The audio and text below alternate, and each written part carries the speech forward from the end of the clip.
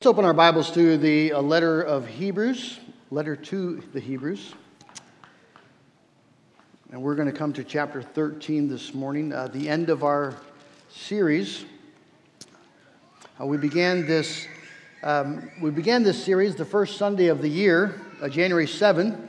I told you back then that this would not be a long, detailed series. I just wanted to, because it's a letter, it's a whole, it's a piece, and I didn't want to get buried in the details. And we started out quite well. We had one sermon per chapter for the first 9 chapters. Chapter 10, we slowed down a bit and went to 2 sermons to get through chapter 10. And then in chapter 11, we really needed 4 sermons. And then chapter 12, the same. And this is our 9th sermon on chapter 13. So if you get the sense that I really wanted to hit the brakes and slow down and not get done, well, that's true. I've thoroughly enjoyed this. This is the third time. Well, actually, it's the second time I preached through the whole book. It's the third time through the last 3 chapters. And every time I'm amazed at the more I learn and just how beautiful this letter really is. And so this morning, we're going to close out our series by looking at verse 22 specifically. If you have your Bible with you, Hebrews chapter 13.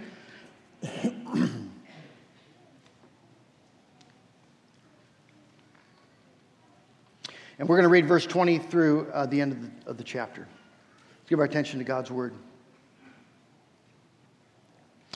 Now may the God of peace, who brought again from the dead our Lord Jesus, the great shepherd of the sheep, by the blood of the eternal covenant, equip you with everything good that you may do His will, working in us that which is pleasing in His sight, through Jesus Christ, to whom be glory forever and ever. Amen. I appeal to you, brothers, bear with my word of exhortation, for I've written to you briefly. You should know that our brother Timothy has been released, with whom I shall see you if he comes soon.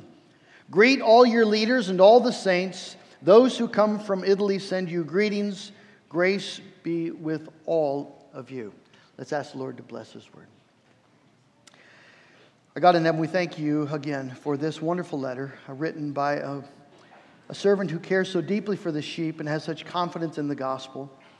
We thank you, Lord, for the way that our souls have been fed through these words, and I pray that you would do that again this morning as your Spirit makes these words living and active and dynamic, so that we hear the voice of our Savior speaking to us this morning. And in hearing Him, Lord, we are refreshed and strengthened and encouraged as we walk this pilgrim journey. We pray in Jesus' name. Amen. I heard R.C. Sproul, many of you know, recently passed, but great teacher of the Reformed faith. He once said that if he were stranded for life on an island and he could only have one book to read for the rest of his life, of course, the one book would be the Bible. But if someone asked, well, what if you only could take one book of the Bible? What book would it be? And R.C. said it would be the book of Hebrews. Because in this one book, he said, I could happily spend the rest of my life reading this one book that there's everything that one would need to flourish spiritually in this one letter, this one book. And I fully agree. Our text this morning is really the entire book.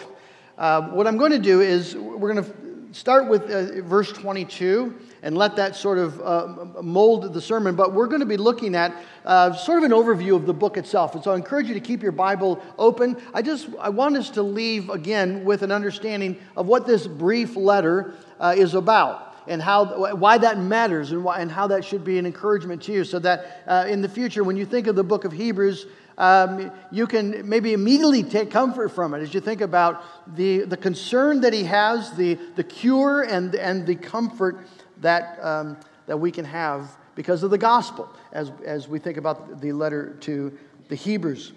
So if you have your Bible with you, verse 22, I appeal to you, brothers, bear with my word of exhortation. Just very briefly, it helps us to understand what the writer here, and again, we don't know who the writer is.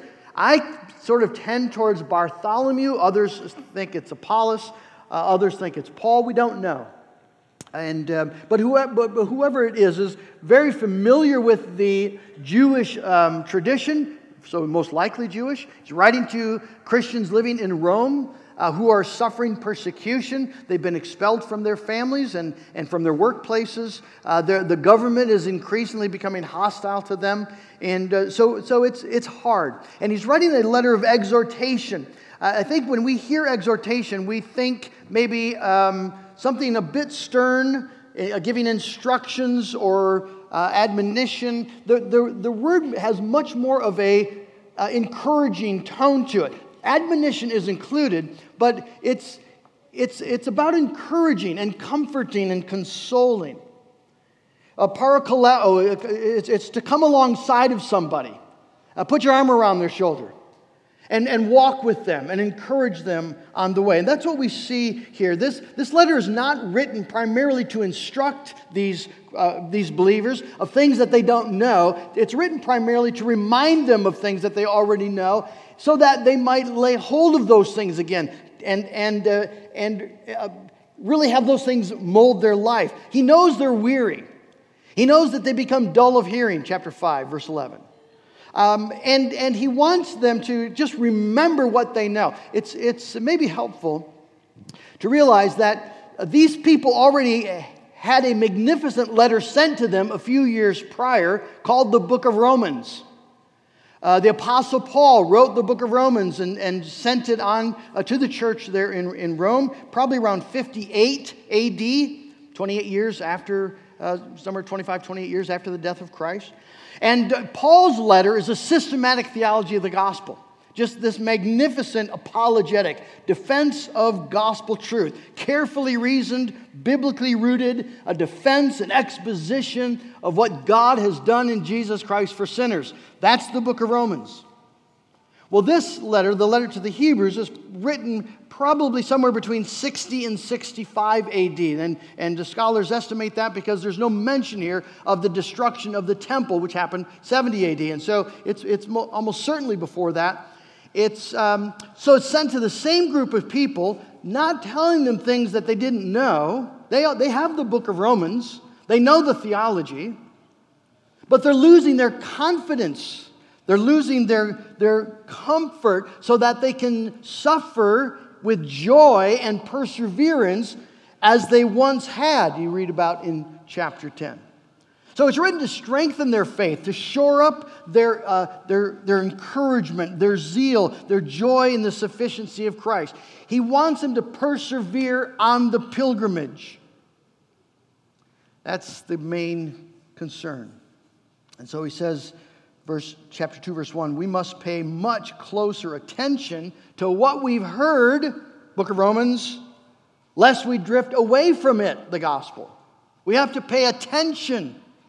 There's a danger being in the church and being in the difficulties and trials of life that you sort of just drift away from the gospel.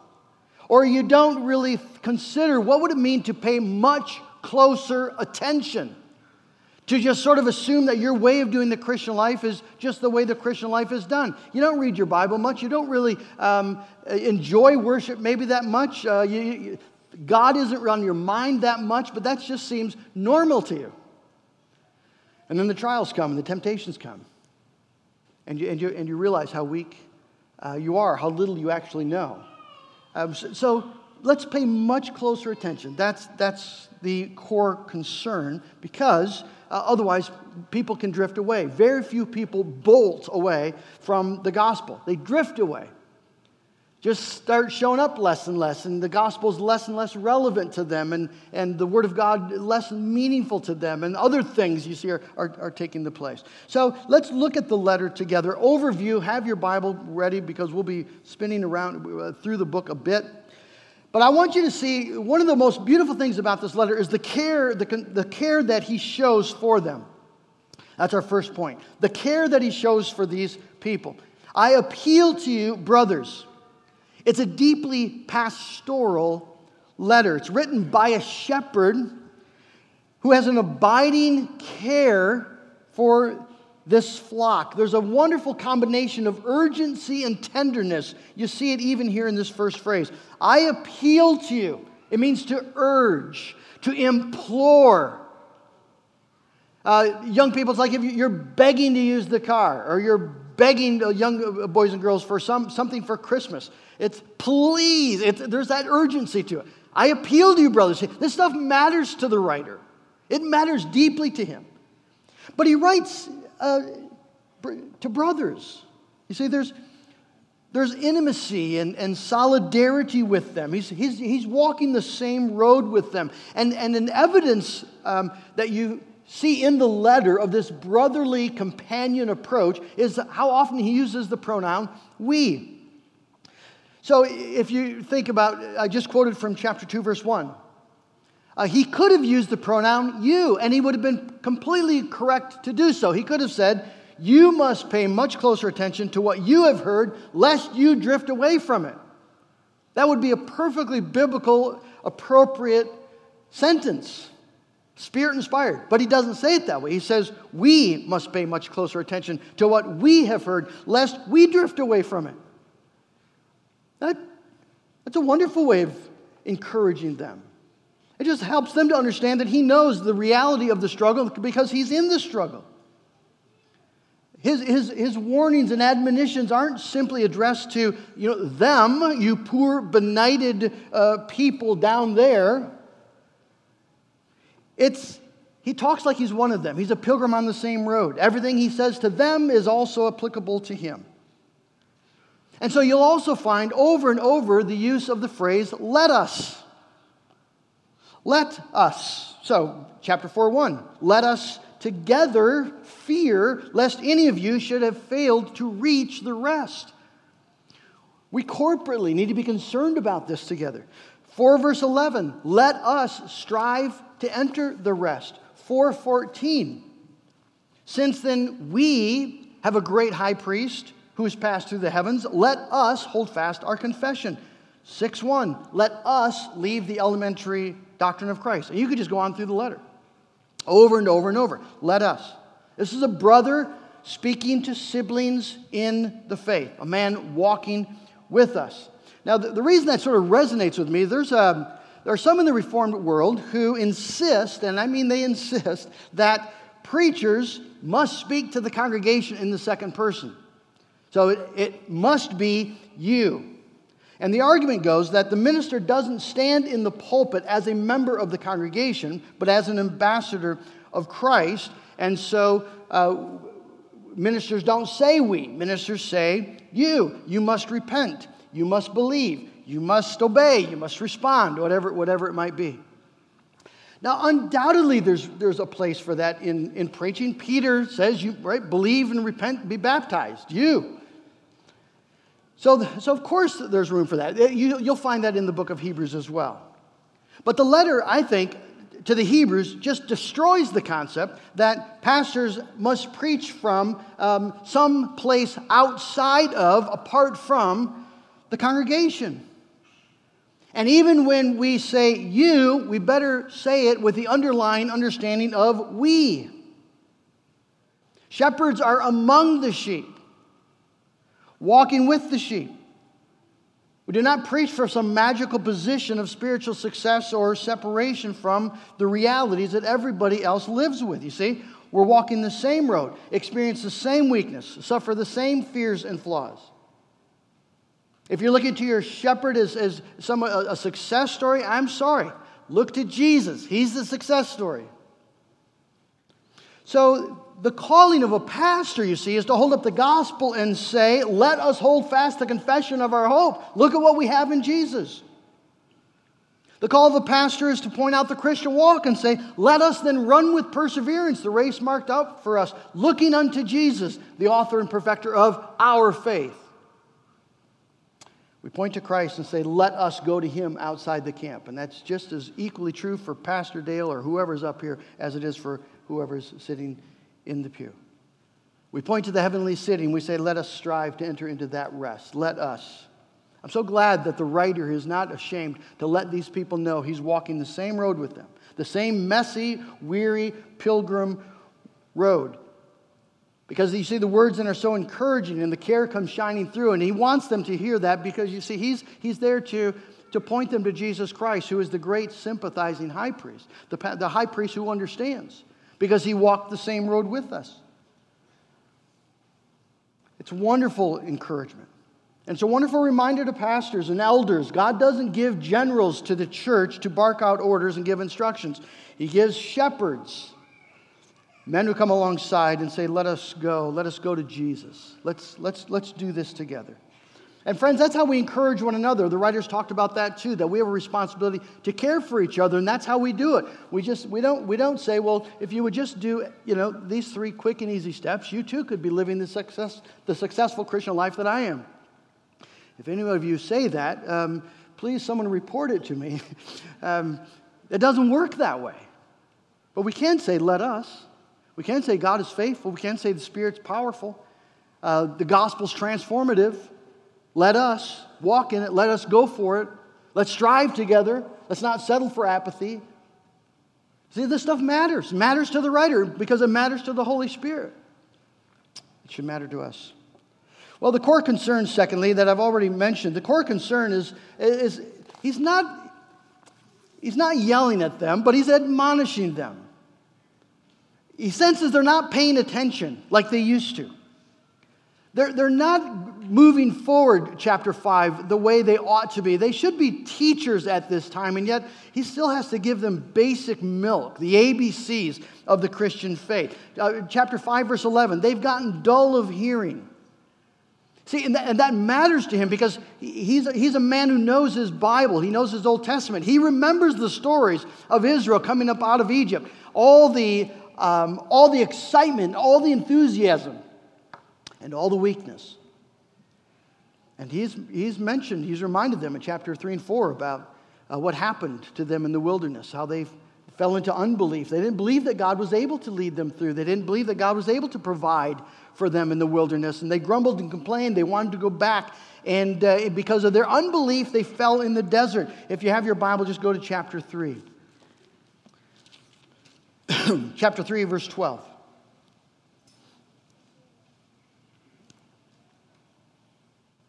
Well, let's just start at verse 7.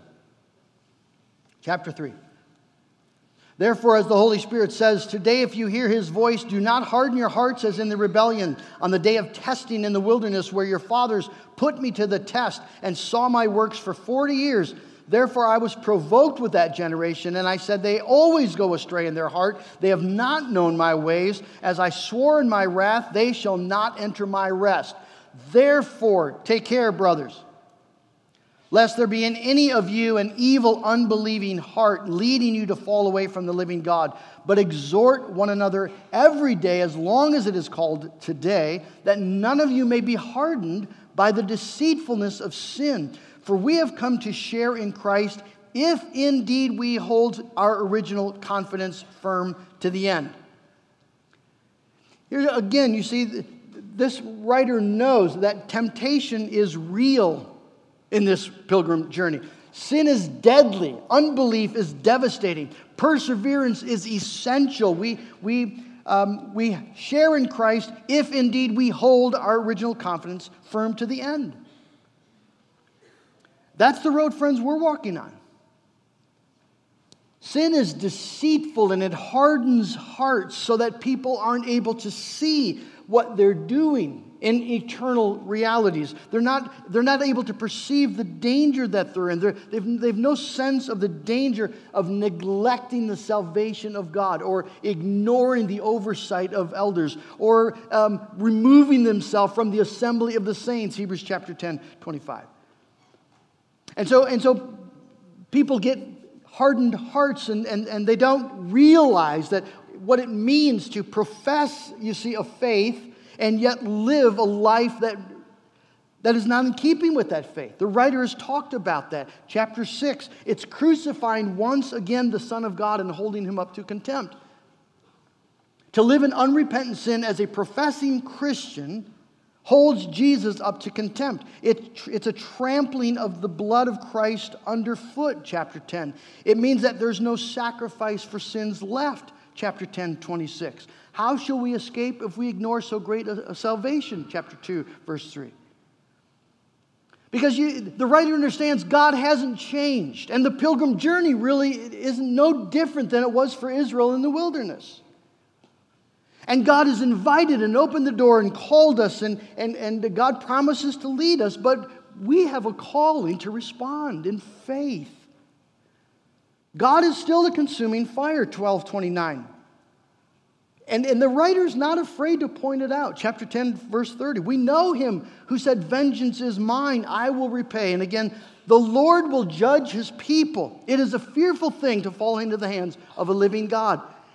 He doesn't back away from the reality of a thrice holy God in heaven and the reality of judgment for those who do not come into his presence ready, equipped.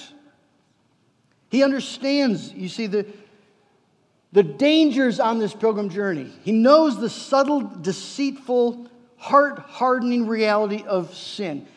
He's concerned in light of the evil against sinning against the blood of Jesus. He's concerned in light of the reality of the day of the judgment of God. He's concerned in light of the glory that lies ahead and the devastating tragedy of missing it. Therefore, let us strive to enter into that rest.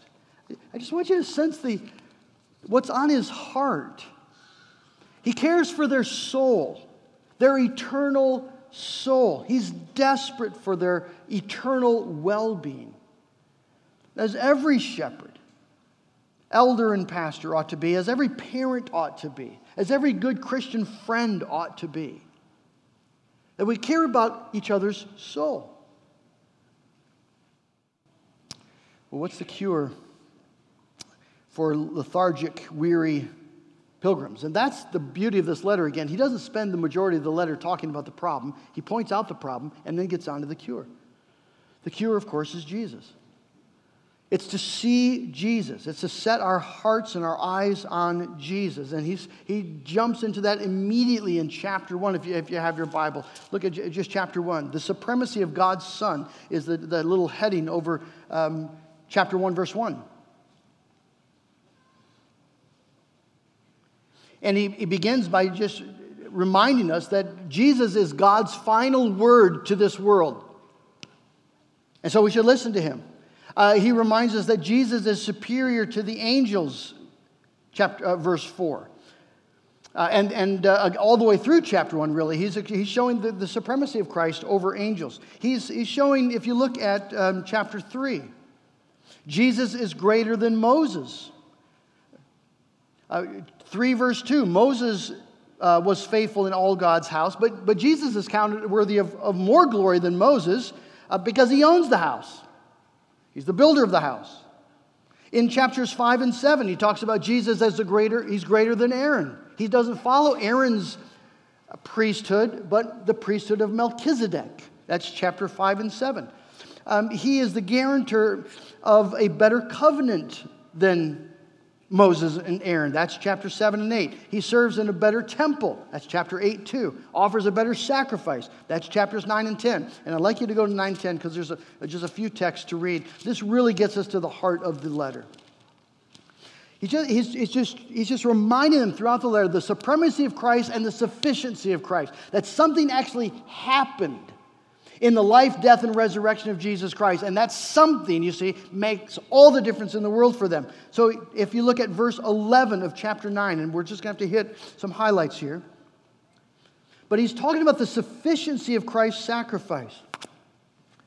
Verse 11, when Christ appeared as a high priest of the good things that have come, not the past, then through the greater and more perfect tent, not made with hands, that is not of this creation.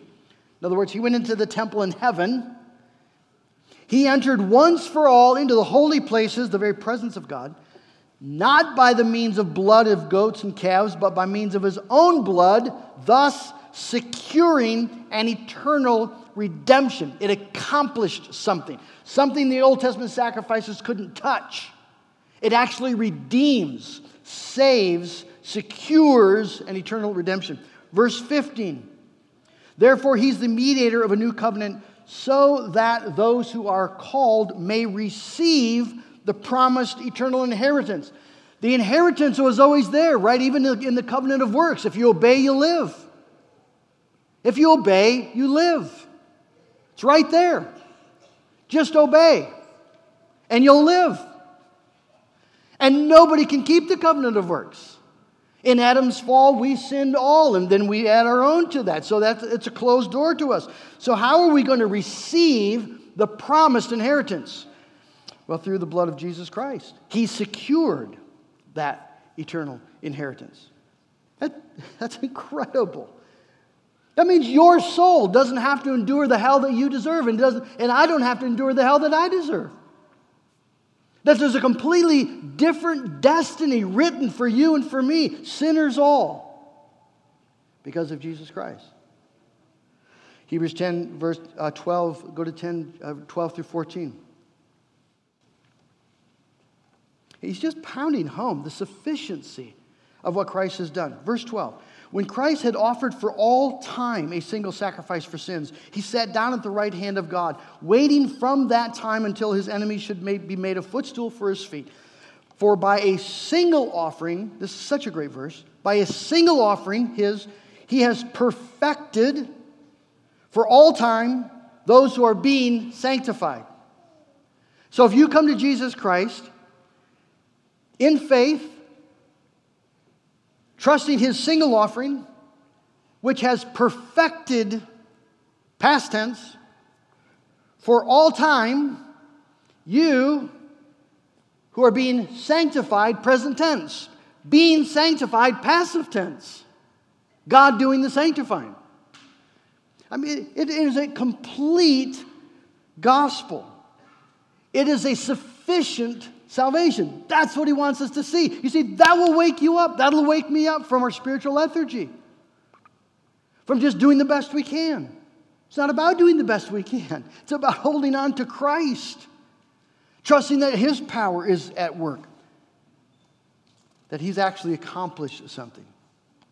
So he just preaches Christ crucified, Christ as a sufficient Savior. Because you see, he wants them to take Jesus for themselves. The glories of Christ that he's so desperately trying to expose and to magnify and manifest in front of them.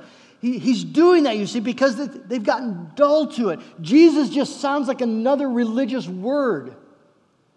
And sanctification and covenant and redemption, it's just liturgical language, and it's dull.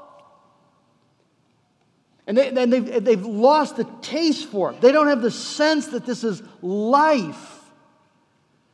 That these are eternal things that angels stand in awe of. And it's for us. And so he's driving home. Do you understand the blood of Jesus was real blood, and the sacrifice he made was a real sacrifice made in the very presence of God? That these are objective realities. They happen as objective, irrefutable events. And now what is left for us is to go to it. You see, to appropriate these truths. They're of no use if you just nod to them.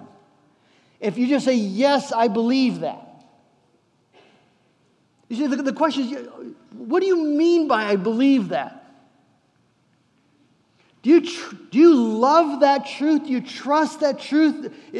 Have you cast yourself on that truth? Is that where you go day after day? Have you taken these glorious realities for yourself? Do you speak them to yourself?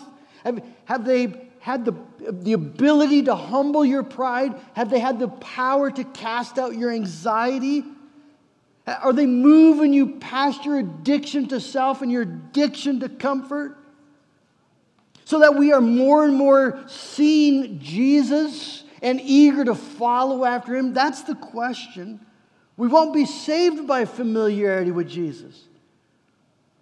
We'll be saved if we have Jesus. If we've owned him as our Savior. We've owned his righteousness as mine. I don't have any other righteousness than his righteousness. None. He's my redemption. He's my peace. He's my strength. He's my wisdom. He's all I have. And so you see, that's the writer just wants them to act on what you know. Act on what you know. Take hold. Lay hold. Lay hold. And then one final verse here, 10 verse 19 through 23. Many think this is the central verse of the whole letter. 10, 19, 23. Therefore, brothers, since we have confidence to enter the holy places by the blood of Jesus, by the new and living way he opened for us through the curtain, that is through his flesh. And since we have a great priest over the house of God, let us draw near. Let us draw near with a true heart in full assurance of faith. Our hearts sprinkled clean from an evil conscience, our bodies washed with pure water, sanctified, belonging to God. Let us hold fast the confession of our hope without wavering, for he who promised is faithful. How do you close with Christ? How does the reality of all that he accomplished on that cross, how does that become your reality? And the answer is faith. That's it, faith. Believe it, but believe it in the sense that we lay hold of it. One of our confessions, the Helvetic Confession, says faith is a grasping of all things that one hopes from God. It is a grasping of all things that one hopes from God. It's taking it to yourself. Do you remember Jesus in this conversation with the Jewish synagogue ruler? His daughter was dying. And he comes to Jesus and he asks for help because his daughter is dying. And he loves his daughter. And Jesus says, well, let's make our way. And so they're making the way. And then this woman shows up who's got a bleeding issue. And there's a whole thing that goes on, and who touched me? And Peter's rebuking the Lord. And here's the synagogue leader, my daughter's dying. And then the servants come and say, don't bother the master. She's gone. And you're a father. And you were so close. You were so close.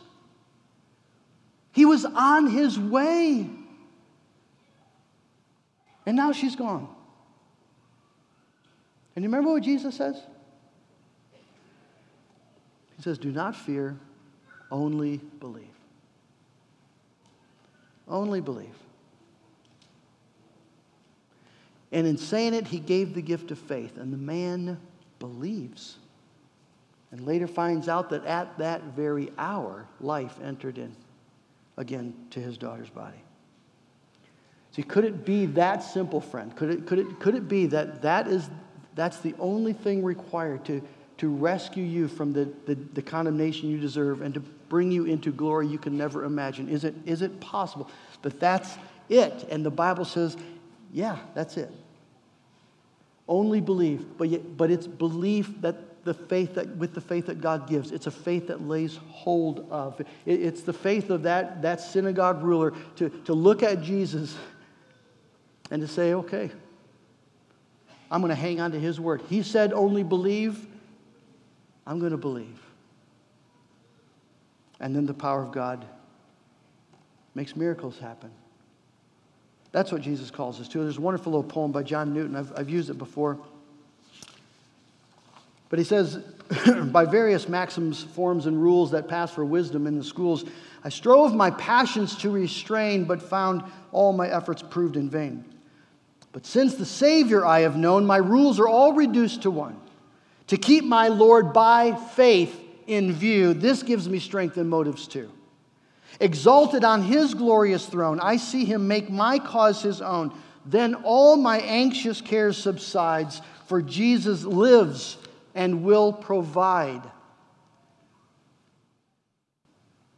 Is that your relationship with Jesus? That you look to him and you rest in him as you fight against temptation, as you wrestle with grief, as you struggle with confusion and not knowing what to do? Are we looking to him, leaning on him? Because, friends, he is the anchor that holds us fast. And that's the comfort.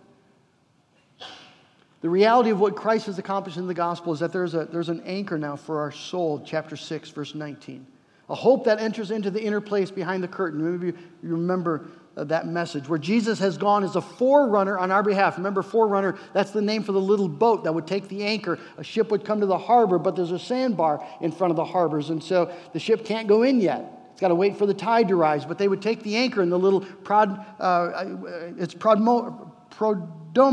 That's what it is. Not that it matters. It's a forerunner. And they go into they can make it into the harbor, and they drop the anchor in the harbor, and it disappears out of sight.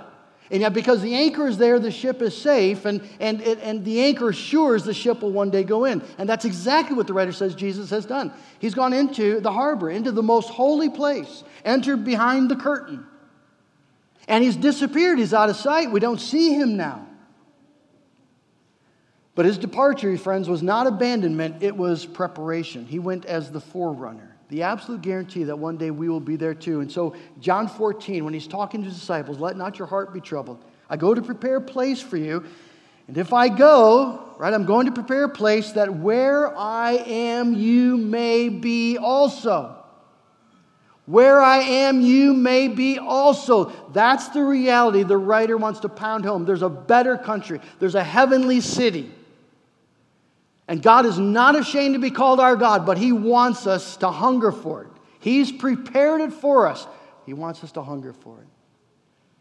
It'll take coveting things of this world out of your mouth. It'll take anxiety of losing things in this world away from you. You have a lasting city. Here we have no lasting city. Your health, your properties, your pension, your whatever it might be, family, anything that you might consider as a rock in this life, it does not last. But you have a lasting city. You have a city whose foundation and builder is God. And when everything is shaking and falling apart in your life, that city stands and the promise stands, you see. And because Jesus has gone ahead of us, and if you think about those sailors of old, they wouldn't see the anchor, but they could see the lines coming from the anchor to the boat. And friends, we see the exact same thing. Every promise of God in Jesus Christ is a line that we can see that runs directly to the anchor and holds us there. And so we know that one day we will also join Him in the very presence of God on that heavenly shore. And so it's okay. And we can walk this pilgrim road with our eyes set on what is yet to come. He who promised is faithful. He who promised is faithful. Friends, I just implore you, appeal to you, brothers and sisters, to press these truths into the reality of your life. Do it with your Bible open. Do it in prayer before the Lord, that this Jesus who's accomplished this salvation is becoming more and more real, that what is yet to come becomes more and more precious, more and more concrete in your mind and in your heart, so you can say no to the advertisements. You can say no to passing pleasures because you're hungry for such greater things. There's peace in trial because one day the trials are going to be done.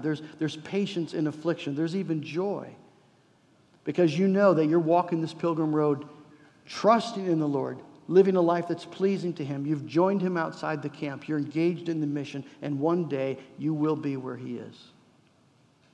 That's our hope. That's what we hold fast to. That's our confession. Let's do it for real. Amen.